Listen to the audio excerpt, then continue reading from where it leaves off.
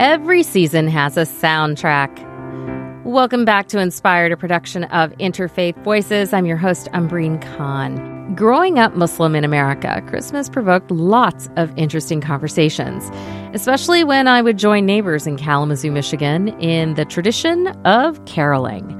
My favorite song, The Little Drummer Boy. Singing the songs in chorus or caroling on the streets was one of my favorite activities during this time of year. When I was growing up, my mom, though, was a little hesitant. She would ask me not to sing the lyrics, but suggest that I just, hum along, especially to the parts that talked about or described Jesus as divine. I sort of ignored that because I personally don't believe singing a song is akin to declaring one's faith. But to my mom, the line is not so clear. In her mind, these songs are religious, which got me wondering, are they really? And like every question out there, I found a podcast that offers some answers. If a song doesn't explicitly reference the manger or the nativity scene, but does carry with it certain values of the tradition of the season and has been inspired by the practice of Christianity, then I think it is a Christmas song.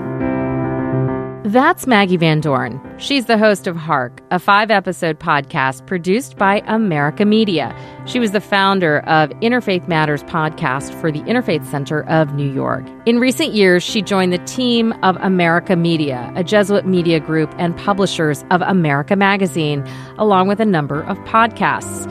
Back in 2019, Van Dorn produced a 15-part podcast series, Deliver Us, that explored the Roman Catholic clerical sex abuse crisis. Van Dorn describes herself as a committed Catholic, dedicated to healing the church from the inside. She loves the art of storytelling. At the beginning of Advent, her latest project, Hark, hit the pod feed. To learn more, I caught up with Maggie from her home outside Asheville, North Carolina, from where she lives and works. Why did you decide to do this particular podcast? Well, actually, maybe on a very personal level, after studying the abuse crisis for so long, I needed something cheerful. I also am a big consumer of podcasts, and so I listen to Song Exploder, which takes apart popular songs with usually the artist or the producer, and I'm always fascinated by how art is made. And I started thinking about how our common or popular religious hymns and songs that, you're belting in church are made. And then I thought, carols, Christmas carols are ubiquitous. Like whether you are a believer or not, whether you identify as secular or religious, you're probably singing Christmas carols this time of year. And even if you grew up singing them, you might not always know the theology behind them. Was my mom legit in her worry that if I'm singing this, that I'm declaring my faith? What do you think? What's your take on that? So I would say up until the late 19th century, most songs were explicitly religious about the birth of Christ and confessional and sort of declaring Christ the Lord. And it really was only in the late 1800s that we started getting the Jingle Bells and, songs about the cultural festivities of Christmas. So there is a long lineage of that. And we just released an episode on Adeste Fideles, or otherwise known as O Come All Ye Faithful, which has the Nicene Creed built into the lyrics of the song. So a lot of people actually grew up learning their theology through hymns and carols. So yeah, I think the early ones definitely were. The first Christian carol that we have on record is from 129 AD. The Bishop of Rome urged people to sing Angel's Hymn.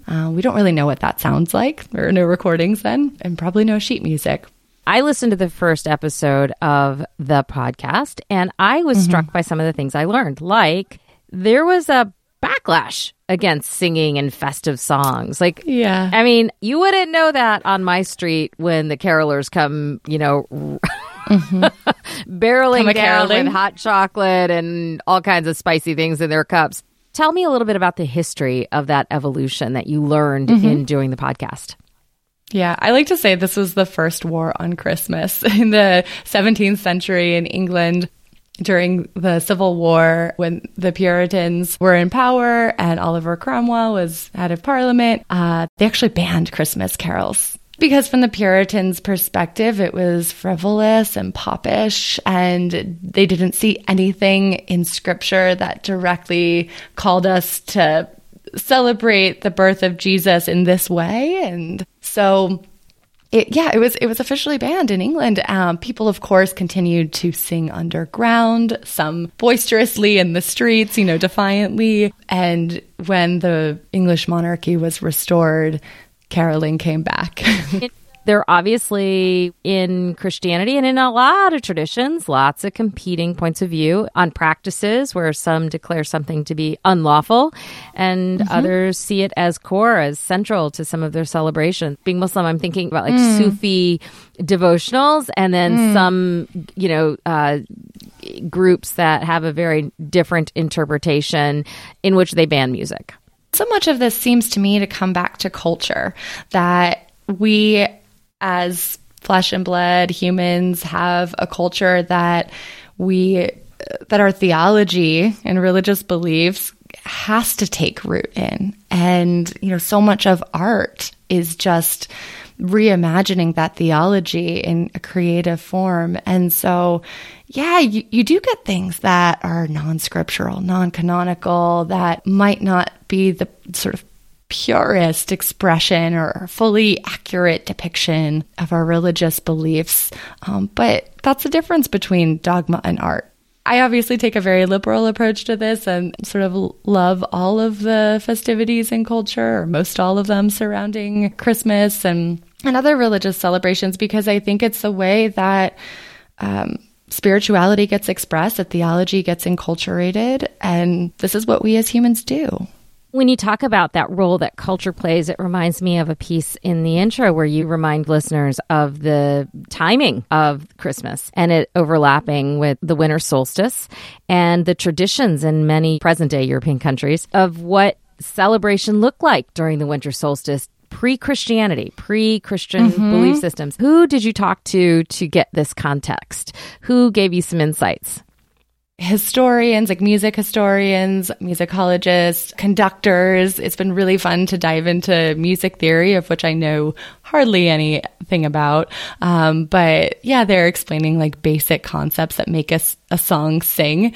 And theologians and scripture scholars to help us interpret the lyrics or texts of these songs. Thousands of years ago, carols were sung in Europe, but they weren't Christian Christmas carols. They were often pagan songs. So a lot of Christianity picks up from the pagan world and has adopted ancient pagan rituals, celebrations, thinking of the winter solstice here, that Christmas overlapped with that seasonal celebration. And so, just all of the lighting of candles, of singing songs, of bringing warmth and light in a period of profound darkness, really. Yeah, so a lot of the traditions that Christianity adopted and sort of tweaked and made its own do have pagan origins. I don't find that threatening at all. I was going to ask you, when you shared that, did listeners have a reaction to it? Was there any sort of pushback? Not yet. But I think when you have a tradition that is thousands of years old, you're bound to acquire some really profound and meaningful cultural connections, let's say. I've never been personally threatened by it, but I am really grateful to say that the church that I grew up in, there was an awareness of this larger cultural patrimony. What did you learn about the rhythms and sounds and the tonality of Christmas carols? Talk to me about those low, somber sounds that we hear in some carols and some songs. And when you hear them, they sound sad. So the minor chord, which I did know about major and minor chords. Major chords are like sort of warm, home-ish, generally we think happier. And then the minor key or chord song sound sad or strained or eerie. And you'll hear that in like Silent Night, It Came Upon a Midnight Clear, We Three Kings. O Come, Emmanuel is one that we spotlight in the series. And, you know, what was most interesting to me was I always thought, okay, this is a sad or eerie song. And what I learned is that is a much more modern interpretation. The folks who were originally composing or singing this wouldn't have brought that association to the music. There might have been a sense of strain or longing, which is really appropriate for the season of Advent leading up to Christmas, that it's one of anticipation and, you know, sort of preparing the way. Actually, it sounds almost like Sunday school. It's like, let's get serious here, folks. And that the songs were intended to kind of bring about this attentiveness to the theology or to like the significance of what folks were preparing for. Well, and if you listen to the scripture readings in Mass at this time, they're about Jesus's coming, but they're also about the second coming, and some of them tend a little apocalyptic. And it's a question of like, are you ready? Are you ready for the coming of our Lord, or the coming of Jesus? And so there is an invitation to stay awake, to be ready and prepared, and to embrace this season as a time for that, coupled, of course, with the joy of Christmas. But yeah, I think what is really, really, really beautiful about Christmas music is it's not just jingle bells and merriment and happy, happy, happy all the time. There's a recognition that our world is broken and sinful and in a state of longing, that we long for things to be made right. So when we sing like, O come, Emmanuel, it's just like a sustained longing or desire that our world be healed, or that we could be a part of that. And so that is also what Christmas is about. And, you know, I think Christmas carols can hold all of that. In the series, the role that Black Christian caroling, the influence it had, and specifically tapping into liberation theology. When you describe that brokenness, what did you learn when you dived into that? So at first I was really concerned about, doing this series because so many of the most popular carols that we sing have a European lineage. And so I wanted to explore like if there are Black Christmas carols or spirituals or gospel music that has come through.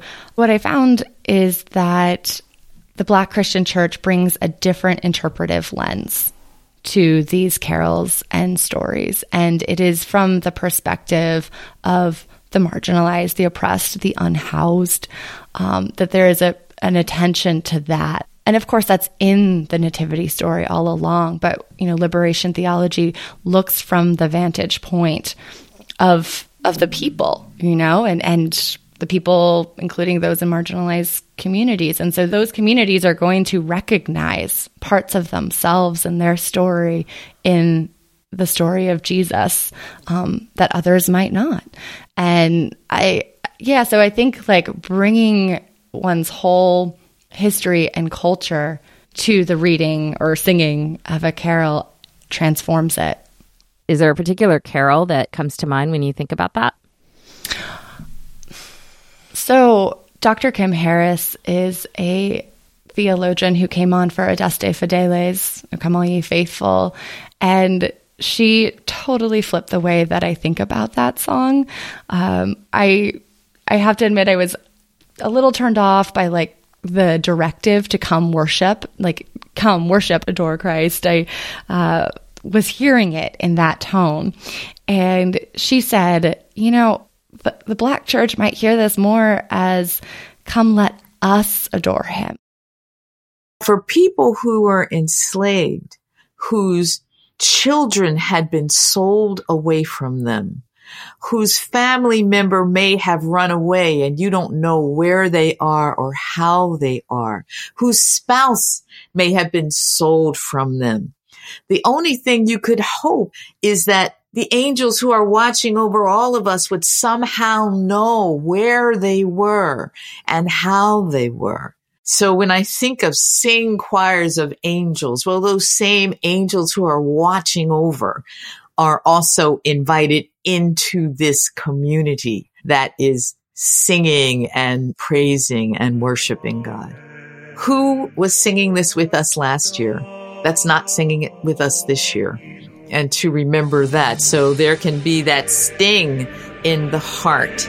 And yet as people of faith, we say they are singing with us still. We kind of fleshed out this whole theology of worship that I wasn't expecting.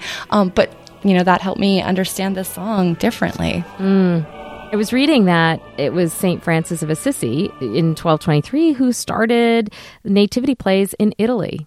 I was just struck by that, and I was thinking about how in a time where there's low literacy and oral tradition allowed us to kind of do that storytelling and share traditions, that singing was embedded in the art forms of whether you were around a fire or watching a play unfold on a stage in which you didn't have the technology to whip out your phone and record it and share it. All the things that we do today that don't necessitate us to tune in 100% and listen. Right. Such a different time we're living in now. As a kind of like a defender of the arts and even the audio arts, to encounter a message through artistic performance or any work of art, I think has the ability to transform us more than words sometimes. I think that it's sometimes more effective than traditional wordy preaching, to have, the arts kind of at the center. And when is the next one coming out, on Sunday? So the really magical thing about Hark is that each week we have left listeners in suspense, wondering what the next episode is going to be. And that's deliberate. We want to conjure up the spirit of anticipation in Advent. And so I can't tell you. I can't tell you what the final episode is going to be. You have to tune in. Okay.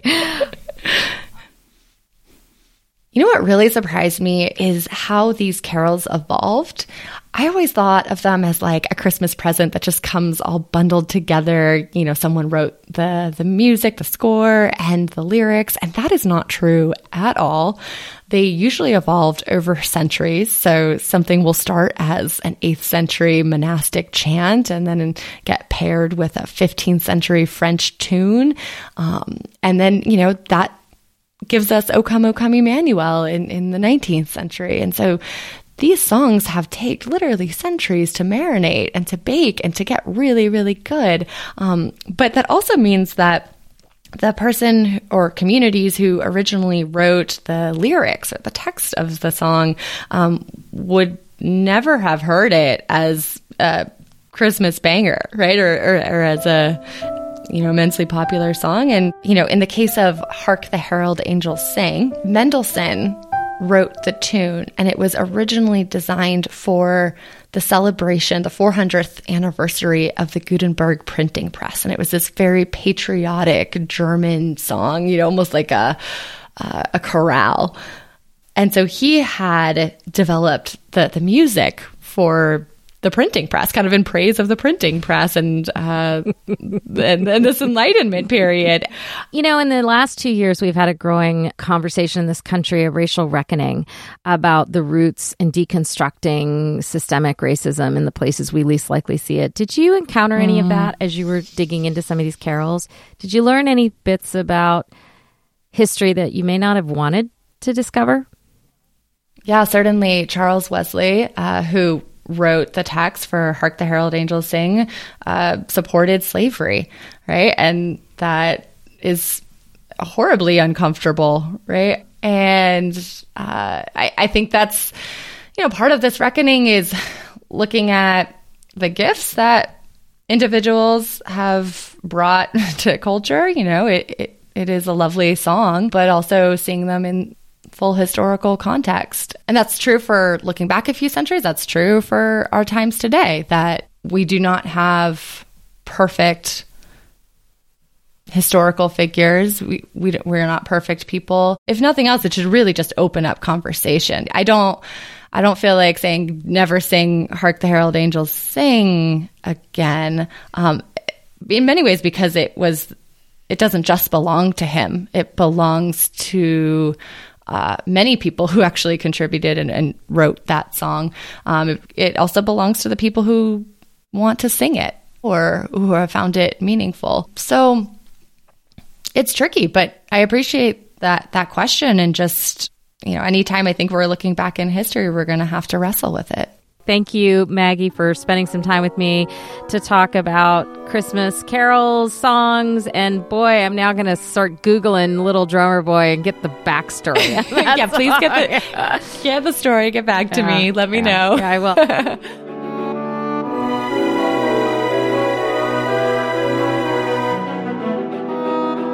Maggie Van Dorn is a producer with America Media. Her latest project, Hark, can be found wherever you stream your podcasts. Or you can find it at americamagazine.org. That's all for this week's show. If you missed any part, you can stream it online at interfaithradio.org. This week's producer is Kevin McCarthy. A special thanks to our founder, Maureen Fiedler, and the original production team that produced the archival episodes we heard at the top of the show, led by producer Laura Correll. Inspired is a production of Interfaith Voices. I'm your host and executive producer, Umbreen Khan. Remember to stay safe, stay well, and stay connected.